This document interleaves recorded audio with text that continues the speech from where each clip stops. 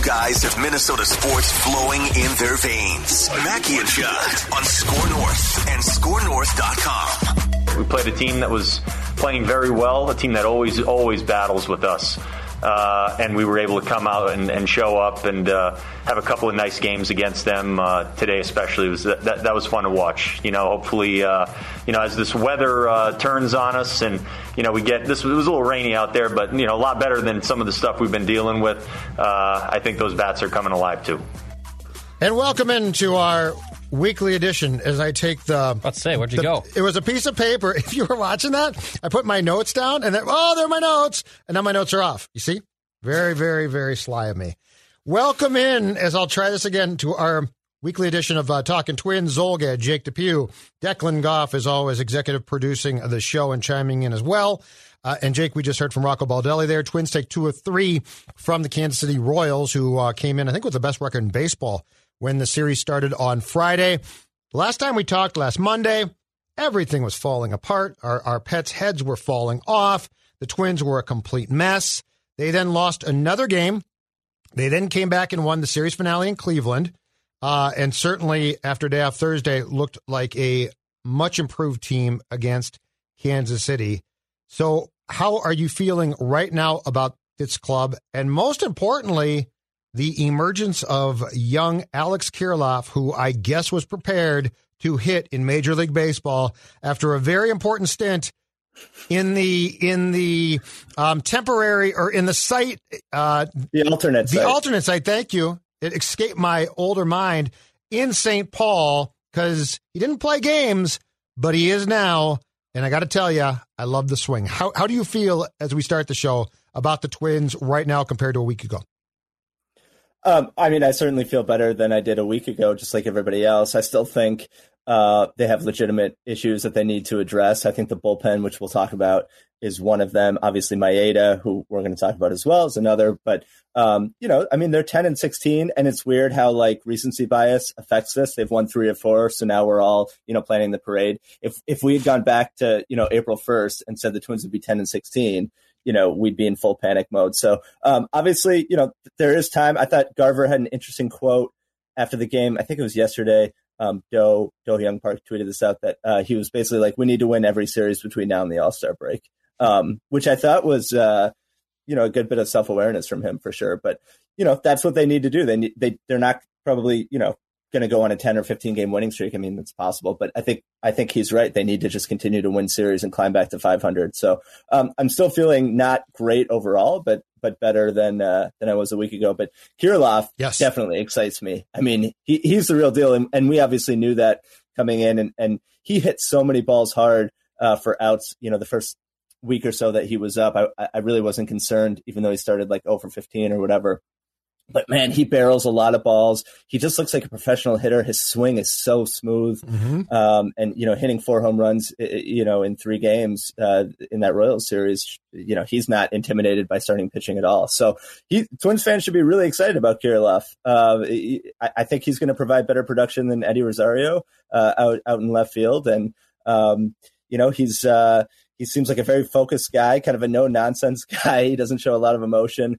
And just seems really, really focused on baseball. And it was a great debut for him. And I do want to just say, and this is the last time on this podcast I'll go on this rant, but, they called him up. So there's a natural fit because Sano went on the IL, but they called him up right after his, service time issues were gone. Mm-hmm. And it's like one of 2 things basically have to be true. Either they totally misevaluated his talent, in saying that he wasn't ready to start the season with the big league club, which obviously is not accurate. These guys know how talented he is and how good he is. Or they held him down for service time manipulation. And so I think it's clearly the latter, even though I can't prove that and they would never say that. But if you think about how many close games they lost, in the first 3 weeks of the year when Kirilloff wasn't up, and some of the hitters that were hitting in those, extra inning games, Kirilloff, if he changes 1 or 2 of those outcomes, that's a big deal. And that could come back, if they do climb back into this thing and they're in the wild card race or the division race the last couple of weeks of the year, that could come back to haunt them, and I just, given that there's going to be a new CBA, who knows even what the state of the world is even going to be in 2027 when they get that extra year, we might not even be playing baseball at that point. I'm just kidding, but hopefully. But I thought it was ridiculous, and it really did come back to bite them again because they had so many of these close losses, and we're seeing what Kirilloff can do. So it's a mistake. Service time manipulation is a mistake, in my opinion. I get the logic, but I just disagree with it fundamentally. And they did it to Kirilloff, in my view, and it's cost him. But he's up now, and he's hitting really well. So first 8 games up here. Kirilloff, 115. He drove in a run, went 3 for 26, by the way, to get to the 115 batting average. No home runs, 6 strikeouts, no walks. The series against the Royals, Jake DePew, 4 of 12, 4 runs scored, 9 runs driven in, a walk, 6 strikeouts again, and all 4 of his hits were home runs. There's something I like about him, though. One is, in those first 8 games, he hit the ball really well. He didn't get some luck. I mean, that's going to happen. It's baseball.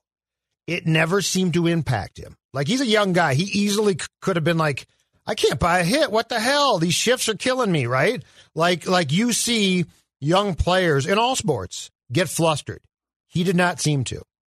The second thing is, as fun as the home runs have been, I see that swing, and I don't just see power. I think that swing is beautiful. Like he's striking out a lot right now. I think that cuts down a bit. And he definitely goes to the plate, Jake, with an approach. But I see that swing, and I just don't think power. I think this guy can play. He has an approach at the plate. I just think that for the future, there is a lot to like here, a lot. And it goes beyond home runs and hot streaks. I think this guy is going to be a really impactful player and hit for a really long time. It's an absolutely gorgeous left-handed swing for sure. And yeah, I mean, he's 23, so I mean, he's not even close to his prime yet. And he was never a big strikeout guy in the minors. So I really don't think that's concerning. I think that'll sort of regulate as the year goes on, but there's a ton to be excited about. And you can see now why, prospect evaluators were so high on him. He didn't, in 2019, he didn't hit for a ton of power. I think he had a wrist issue, but he still hit for a high average. He still got his walks. So this guy, he's a professional hitter, and unfortunately his defense looks like it's pretty mediocre. So he is going to have to hit, to stick in the big leagues and potentially be a star. But the sample size is small, but there's nothing I've seen to this point that would lead me to believe that he's not going to be, a 300 type hitter with power. And like you said, not just home runs, but gap to gap, a lot of doubles. Good swings, man. Good swings are so much fun to watch. I love a good swing. Joe Mauer had the best one I think I've seen. Yeah, at least for Carew, probably for me. Carew was great. For a twin, probably Carew. That was before my time. Right. But I'm just saying, a sweet swing is such a thing of beauty because it's hard to do. Like, you don't just you're not just born with, hey, we all can swing a bat real well. I mean, some people hone it and have it, and I think this kid does. Now, you mentioned something that I want to talk about because this is the next part of the Kirilloff discussion that's going to get dicey. I think the Twins right now are buying time on this. I don't blame them. To be very clear, I agree with them because I think they're probably trying to decide how best to do it. Alex Kirilloff, in the field, you're right. It's a work in progress, okay? But, Jake, I think he has a lot better chance to turn himself into a guy that can play first base pretty well because I don't know that he can cover a ton of ground in left. Like, I just don't think he can, which is fine. I mean, that's neither here nor there. But my point is, I think if you were to work with him at first base, he could turn himself into a pretty good player there. And there are directions that you can go with him there. And I don't see any need to rush Sano back. And I think long-term, and by that, I'm talking 2022, I think that Kirilloff 2022 is a first baseman. We're all going to be sitting at home in 2022. Okay, I'm just saying as soon as possible. Long-term not being 2024 or 5. I'm saying I think that Alex Kirilloff is your first baseman, not an outfielder. And I think that the sooner that's accepted, you can move on and probably be in a better spot. All of this is a long-winded way of saying Miguel Sano is coming back, but I don't think he needs to play a ton.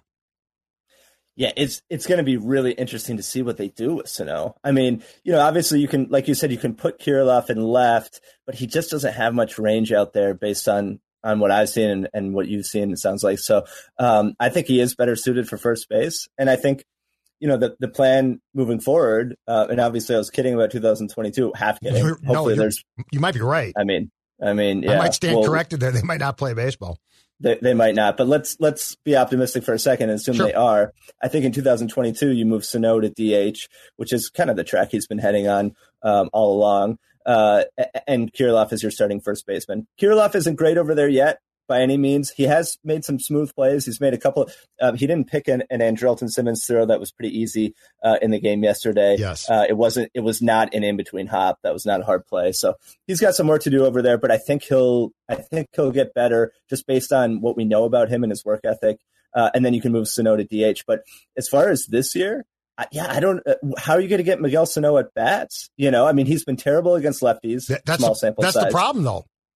Yeah, it's 2 years now, though.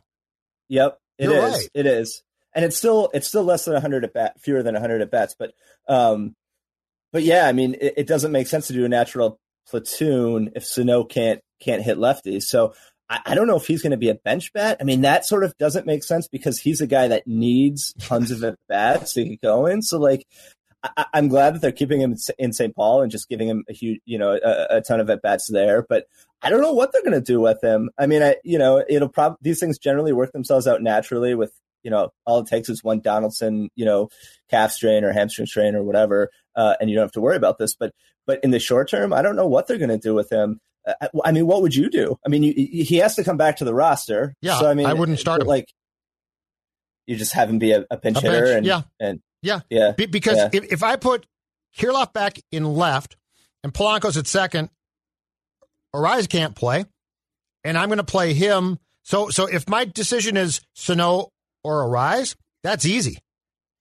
Arise plays. So like there's no so like Kirilloff going to left doesn't fix my problem because my problem is unless I want to bench Polanco sometimes, which I guess you can do on occasion. But that's not my desire. So, yeah, Sano is, unfortunately, a bench bat. But Jake, am I really going to bring him back, play him, and, hope for that Miguel hot streak? Because that would be the reason to play him would be well, he's going to hit this hot streak, right? Like June for 2 weeks. I don't know. It seems to me that you're going to get a lot more consistency from Kirilloff, Arise, being in the lineup on a daily basis than holding your breath on Sano's going to get hot. And when he does, it's going to be incredible. Right. I generally agree with you, but he does get hot. Mm-hmm. We know that he gets hot. He goes on these 2 week stretches where he carries an offense.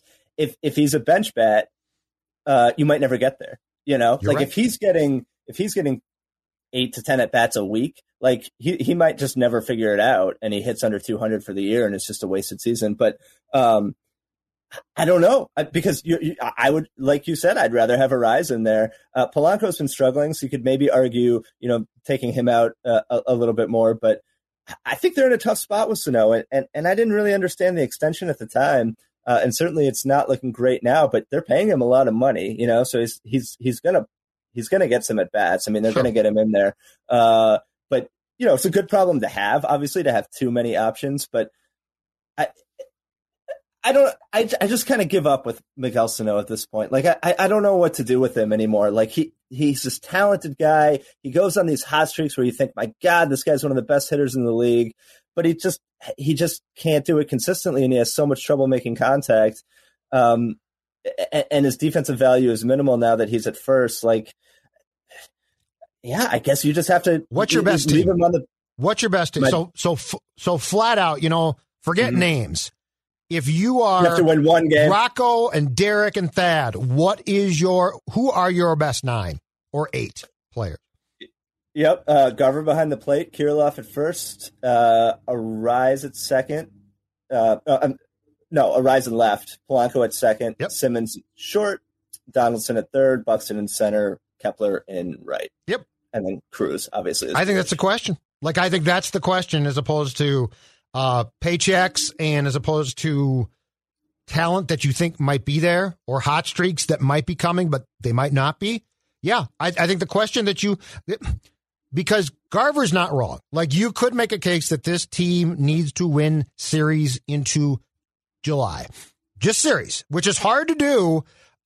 What's going to give you the best chance? And right now, Jake, the thing we keep coming back to before he got hurt with Miguel was what? Well, he walks a lot. Okay, that's not his role. Like, that's not something to be excited about. So I think you're right. I think the 8 that you just named, plus, of course, Cruz as your DH, is your best team on a regular basis that gives you a chance to win series. Yep. And again, it'll work itself out. One of these guys will get injured, obviously, at some point. It's just inevitable. And then you put Sano back in there, and maybe he does get hot. But I think we're past the point of, like you said, like I did bring up the point that he's getting paid a lot, but I think we're past that point of like he needs to play because he's getting paid a lot or because he's still a young guy. Like, he is who he is right now. You play him when he's hot, but he has to prove it. He's not just guaranteed a spot anymore. Not with Kirilloff emerging and Arise being able to play all these different positions. Bullpen. It was a disaster. It still has problems. Colome now is being used is he now being used correctly? Because, I mean, Rocco talked about dialing down the pressure and then immediately brought him into a game that the Twins trailed by a run in Cleveland, and it went off the tracks. The Twins bullpen, if you had to give it a confidence ranking right now, 1 to 10, what would that figure be? A 3. I'm not confident in the Twins bullpen right now. I mean, how many guys are really pitching well? Taylor Rogers is pitching well. Duffy, his velo is down right now. Hopefully he gets it back as the weather warms up. But he has not looked like, completely dominant 2019. It's been down since spring training, though. Explain that one to me. Yeah, I can't. And so that's a concern, because the last 2 years he was one of the best relievers in the league. And if he's not that guy anymore and he's more the 2017-18 Duffy, who was solid but not, dominant, that's a problem. And Hansel Robles, he gets a lot of strikeouts, but he's a bit of a high wire act out there. He walks a lot of guys. When he comes into a game, I don't feel particularly confident that it's going to be a shutdown inning. And then obviously Colome, has been beyond bad. And it was funny. He pitched that scoreless inning in that blowout on Saturday, and I didn't watch that live. And I was like, oh, he pitched a score. I looked at the box. I said, pitch the scoreless inning. I'm going to go back and watch it. Single, like 100 mile an hour line out, 100 mile an hour line out, 100 mile an hour line out. It might be gone. It might be gone. I think it might be, but I don't think you DFA him if he'll take a fake IL stint and you can send him to St. Paul to try to get right. Because this guy has such a long track record, you know? But sometimes but that can be a bad thing too. I know. And the Twins, the front office didn't fully address the bullpen. They lost a lot of guys. Like Robles was really bad last year. Colome, obviously regression was coming. We never thought it would be to this point. So I think they either need to sign Shane Green, who's the best free agent reliever still out there, or make a trade. We have seen quite a few early season trades in MLB this year. So they could make a trade. Otherwise, you're going to have to start calling kids up who aren't experienced. But I don't think this can go on much longer because, Alcala has a lot of potential. He's still a little bit wild. Theobar's been, he's got a lot of strikeouts. He's also given up a lot of hard contact. So this is not a good situation. They're thin right now, and Colome makes it a lot worse. What are you guys? How do you feel about the bullpen? What's your confidence rating? Yours is a 3. Yeah, mine right now is probably about a 4, and here's why: the guys that they want to count on the most, and Rocco will use them. I mean, he continues to aren't consistently coming close to getting it done, and that's my concern. Because Rocco's going to go back to the same. It's going to take a while. Like, he's not going to pull the plug. The whole thing with Colome last week amazed me. I mean, Baldelli said we're going to use him in low leverage situations. We're going to dial down the pressure, and I'm like, oh, really smart. It's about time, right? And he brought him into a 1-run game. Now, granted, the Twins were down by 1, but that's still a winnable game, and he melted down. It's like, oh, what happened? Well, I'll tell you what happened. He stinks right now. So I'm at about a 4. It just doesn't. Sometimes bullpens start to gel and work, right? And sometimes they don't. And like everything that they tried to do with Dobnik before they sent him down today didn't really work. It feels like they don't have a feel for this bullpen, and too many guys that they really want to rely on are failing them. And I don't know, to your point, trade or possibly signing a guy. I don't know when that move comes, but it feels like if they're going to do it, they should do it really soon. I would say at about a 5 right now. I'm about a 5, and that is majority to do with Taylor Rogers. And what's baffling too is it just seems like Rogers has barely been out there. Like I feel like I don't see him nearly enough. He's only faced, I have the baseball reference up right now. He's only faced 35 batters, guys that have faced more batters than Taylor Rogers already. Caleb Thielbar, 46, Randy Dobnik, 64, Alex Colomé, 51, Hansel Robles, 41. Like, your most effective reliever is being used the least right now.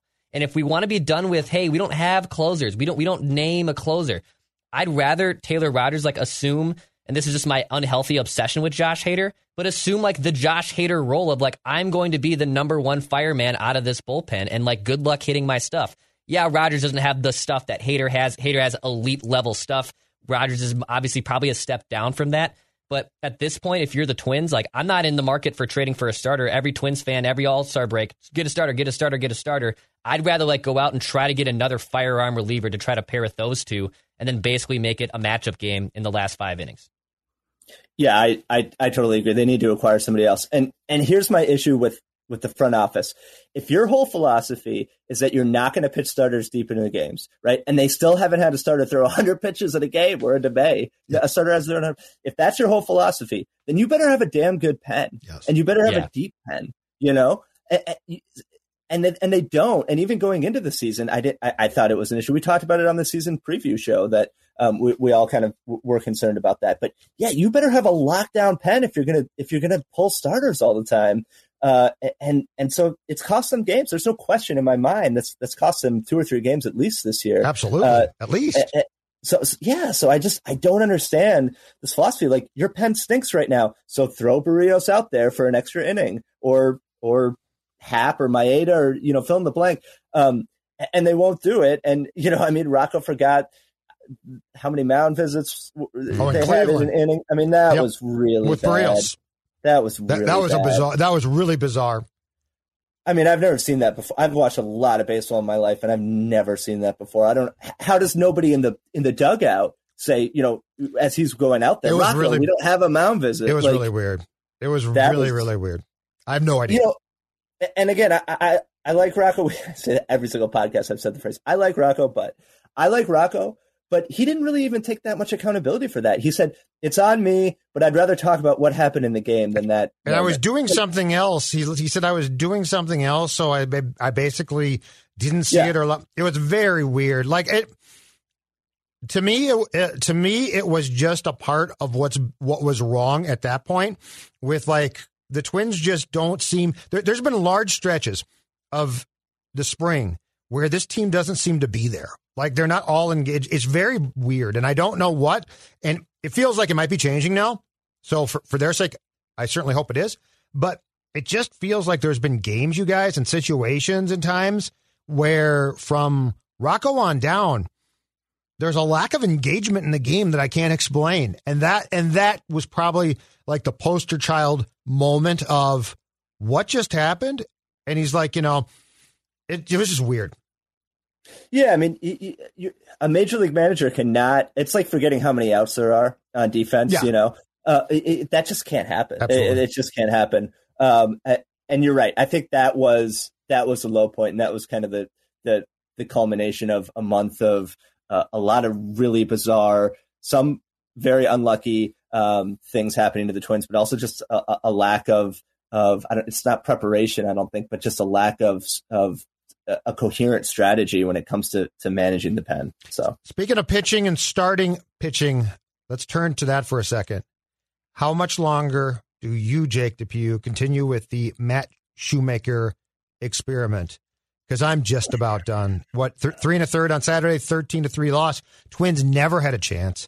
He gave up, I think, 9 runs, 8 earned, something like 8 hits. He works incredibly slow. He has struggled. Now, he says, I often struggle at the start, and he has been a guy previously who has battled injuries and the like, so I get all that. But I don't know how long you go down this path. Like, the Twins love to sign guys like this, which I'm actually okay with, but I think you also then in turn have to cut the cord and not say, well, we signed him, let's give him a long shot here. I mean, playing behind this guy, first of all, would drive me batty. Like, you can't work that slow. But second of all, if you're going to get rocked and I'm playing behind you, I am really out. So I'm just about done. If he has one more bad start, I probably say, okay, dude, bullpen maybe? I don't know. I don't care. But I'm going to get somebody else in to serve in that starting role. Yeah, and I think that's why they optioned Dobnik today. Obviously, to get him stretched out. He's not going to pitch out of the bullpen in St. Paul. I mean, there's only one reason they did that, and that's to get him stretched out to potentially replace Shoemaker. So I would probably give him 2 more starts. Here's one of the problems, though. Jahan Duran and Jordan Belazovic, yep, they're both hurt. And that news just only came out recently. Neither of those guys are starting the season on the active roster in AAA or AA. Belazovic hurt his back, and Duran, I forget exactly what the injury was. I just tweeted out he's video that Fort Myers, I think play-by-play guy, took of him pitching to Twins hitters down there. So like these guys are weeks away, probably months away from being able to join the team and really help. And that's their top 2 pitching prospects. So they don't have a ton of depth. Obviously, you can plug Dobnik in there, and Lewis Thorpe is an option as well. But are you that much more confident in either of those guys than Matt Shoemaker? No. Yeah. So, and I wouldn't just release Shoemaker given the lack of depth in the pen. I'd say, Matt, you've been a starter your whole life. We're paying you $2 million. Yep. You've been really bad as a starter. See if you can work it out in the pen. But yeah, I mean, I think the leash is pretty short, and I think that's obvious from what they're doing with Dobnik. But but I really thought Duran would be an option by May or June, and it doesn't sound like that's really the case. And Belazovic, I don't know that we'll see him at all this year. So they have some good depth, I guess. But the number 5 spot is a problem right now. Yeah. So Jake, tell me this: how soon do you think that you need to see some of these young arms start to come up and emerge and help the big league club? Because the whole thing with Derek coming from Cleveland was what? Oh, he finds pitching, he cultivates pitching, and I mean, Cleveland does that. They do to this day. They've got some incredible arms, and like they replace guys and jettison starters, and then they have new starters who are good. What's the timetable now? Pretty far in from the time that Derek got the Twins job initially. What's the timetable now for some of these? I'm not talking about guys signed off the street. I'm talking about young arms that they've drafted or that we've talked about for a while to start to come up and actually contribute, because it feels like we're not getting that bang for our buck. Yeah, and I think that's a legitimate, fair criticism of Falvey that was sort of his MO when he came to the Twins, that he was, developing all these starters in Cleveland. And he obviously was involved in that process, but they continue to develop starters in Cleveland and turn them into aces like Bieber. And we really haven't seen that with the Twins. Barrios has gotten, I guess, better in his time, but he sort of plateaued, I think, as kind of a number 2 guy. Maybe he can make the leap this year. Other than that, who have they really developed? Taylor Rogers, Duffy, some guys in the pen for sure. But we haven't seen starters really get developed during the Falvey-Levine regime and come up and pitch really well. Duran and Belazovic are the next 2 guys. Again, they're both hurt. I think we could see Duran later in the summer. Other than that, I don't think there's anybody super close. Josh Winder starting the year at AA. He's a guy that could potentially make an impact maybe late in the year. Sure. But we're not seeing that same Cleveland pipeline type of situation happen in Minnesota. And I think that's disappointing given Falvey's calling card. If you look at their rotation, they've got a lot of veterans, Shoemaker, J. Happ, Maeda, that they either traded for or signed from other teams. So. Yeah, it's a problem. And I don't want to see, so I'm tired of, well, he just came up, and so we're going to coddle this guy, right? Alcala. Like, we're going to coddle him and put him in this low leverage situations that Rocco loves and stuff. I want to see guys contribute. So, like, I don't want to see, like, I don't understand why we're not getting quicker transitions to last year. We didn't put pressure on, which is fine. This year we're going to. And that's my point about the bullpen. It's like they're constantly going out and trying to sign veteran guys to put in the situations that your young arms should eventually take and run with, right? But it seems like the Twins are, as far as pitching goes, constantly coddling guys. And if you watch Cleveland, what they do is what? They bring a guy up, ease him in possibly at first, and then it's go time. Twins pitching, I can't figure out when it's go time. It always seems like it's, let's dial it down on this guy, and let's bring in this 37-year-old righty that we signed. Like, no.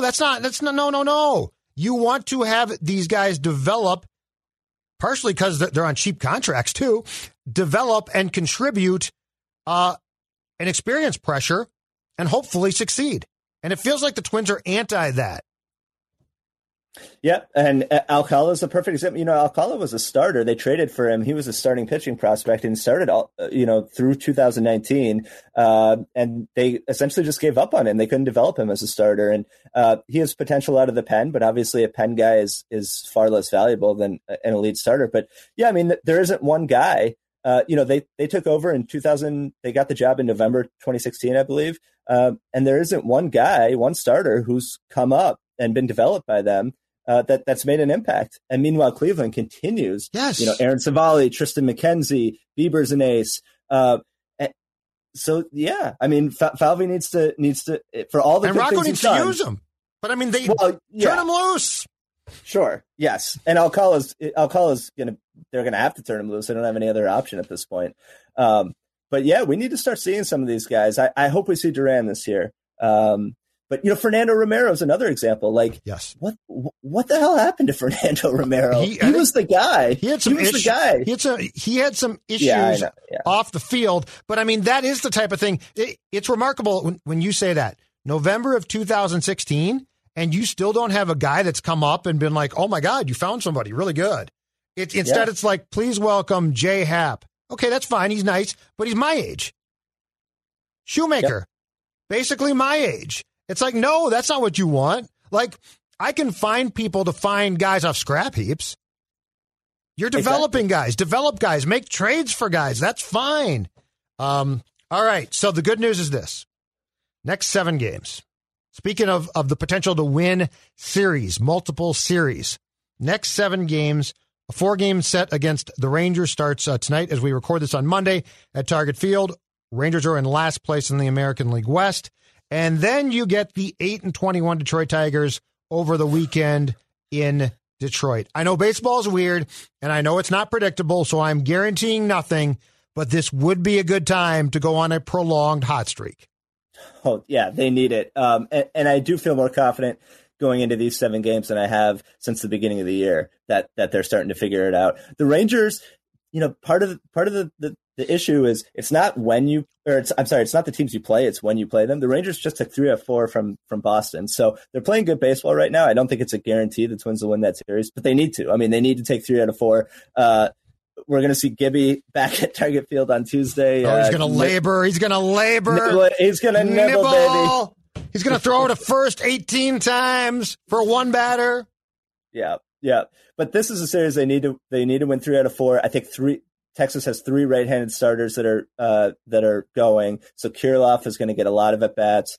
And then they need to go, take 2 out of 3 at least from Detroit. So this is a critical stretch. We say this all the time, but when you've dug as deep a hole as the Twins have dug, they're all critical stretches. But when you're playing these losing teams, you've got to make up some serious ground now. Byron Buxton. All right. So our weekly Byron Buxton appreciation, because he's phenomenal. What more can we say? And I'll start with you, because I was afraid. I think we were recording last week when Declan came on the mic and said that Buxton was not going to play. And I think we then not very nicely joked that it would probably be about 2 weeks before we saw him play again. He came back very quickly, and watching him again against KC, it is remarkable. He robbed a home run, made a diving catch, continues to smoke the baseball. This guy, if he can have any semblance of health, is going to get paid and deserve every penny, provided he can stay healthy. I mean, he is legitimately the best player in baseball right now. Statistically, He has been the best player. He has a high, if you're into analytics or advanced stats, he has a higher WAR than Trout. He has more home runs than Trout. That's the only guy who's really statistically close to him. And he's playing platinum glove center field, like you said, robbing home runs, making diving catches. This guy takes over games in a way that's very, very difficult for any baseball player to do. You just don't have the impact in baseball that you do in basketball or hockey, or football as a quarterback, but he's managed to do it, man. I mean, he is single-handedly winning some of these games. It's incredible to watch. And, he's not striking out either. There's an at-bat he had against Brady Singer in that Friday game, and Singer's a good pitcher. Singer threw a perfect breaking ball, low and away right on the outside corner, and Buxton turned it around and lashed a single to left field. That's a pitch that, the last few years, even when he was hitting well, he would probably strike out on or swing and miss or whatever. Yes. Like he's making contact with everything. He's not getting fooled. It's just coming so easy for him. And I'm so happy I'm happy for Twins fans, but I'm happy for Buxton, man. I really am. Like, there's nobody on this roster I'd rather see have success than him. And if he can stay healthy, he's going to be top 3 MVP. I mean, a potential winning the MVP if the Twins turn around and win the division or make the playoffs. I mean, that's how good he's been. He better win April Player of the Month. I know, like, who really cares about that? I'm sure Buxton cares. I'm sure that would be something that he would like, even if the rest of us don't really think that much about it. But regardless, he's been exceptional. He's playing at such a high level. I look forward to every at bat, every ball that's hit to him. And, he's playing through these knee issues and these hamstring issues and still beating out, choppers to second, covering an enormous amount of ground in the outfield. He's just, I can't get enough of the guy. I hope he stays healthy.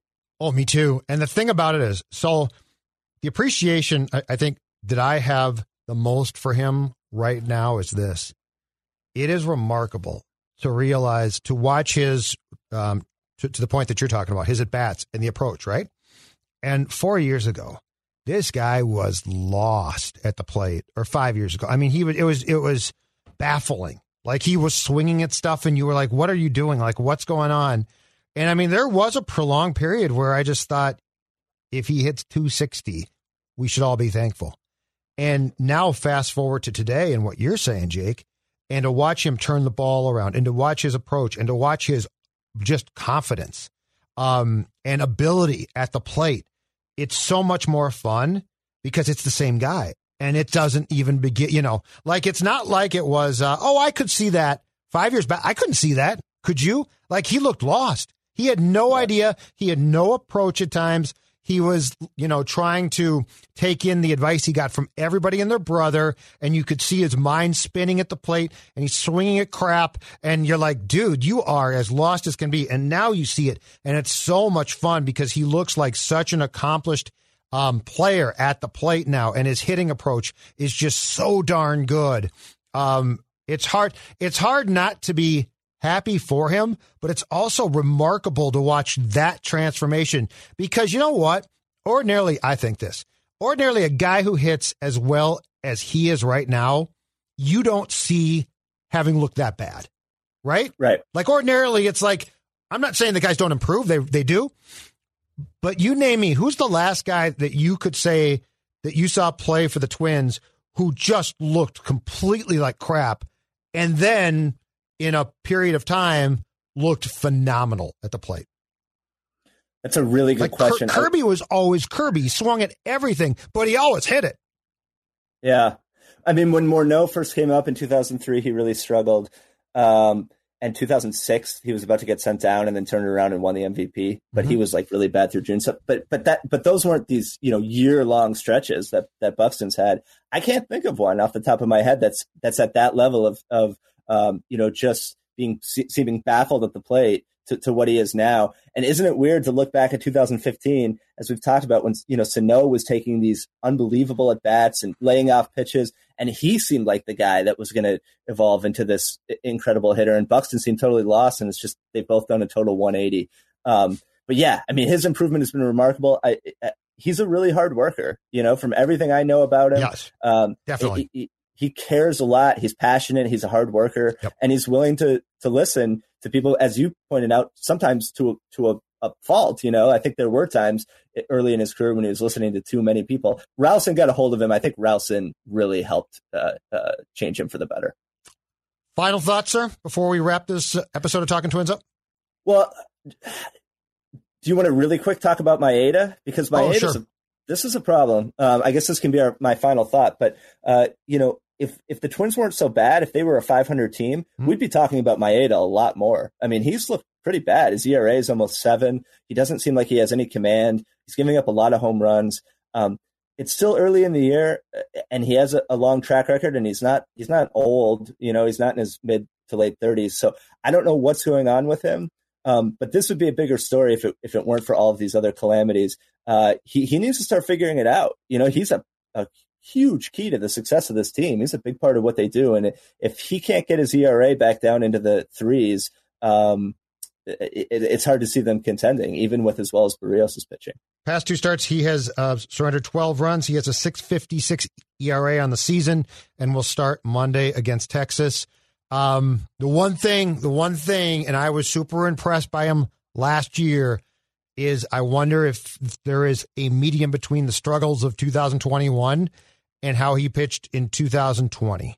Like if we expected too much, and he can't be this bad, but I wonder if there's somewhere in between those two things where he's going to slot in, which is entirely possible. Right, and his career ERA is right around 4, maybe 3.85, something like that. So that is more likely what he is, but he needs to figure it out quickly. Because again, it feels weird to say this in May, but time is sort of running out in the sense that they need to be competitive by the trade deadline, or a lot of these guys are going to go. And so I think that's where Garver was coming from when he was like, we need to win every series between now and the All-Star break. You can't be, 5 to 10 games under 500, 8 games back at the deadline and expect the team to buy. We saw that in 2018. And they won't. Don't worry about it. Don't worry about the Twins buying if they're 8 to 10 back. Right. Exactly. So, I mean, they really have to figure this out quickly. And so Maeda has to be a big part of it. Yeah. So hopefully he'll get it going tonight. All right, sir. Thank you. Talk to you next week. Okay, Jake Depew? All right. Thanks, guys. All right. We'll talk to you later on Talking Twins. Did you know that 61% of pet owners feel more prepared to be a good pet parent after testing with Embark? Embark your dog with Embark's dog DNA test to get hundreds of actionable health insights. You can be proactive with their health and work with your vet on a personalized care plan. Go to EmbarkVet.com and use promo code DNA, that's DNA, to get $60 off an Embark Breed and Health Kit or Purebred Kit with free shipping. That's promo code DNA to save today.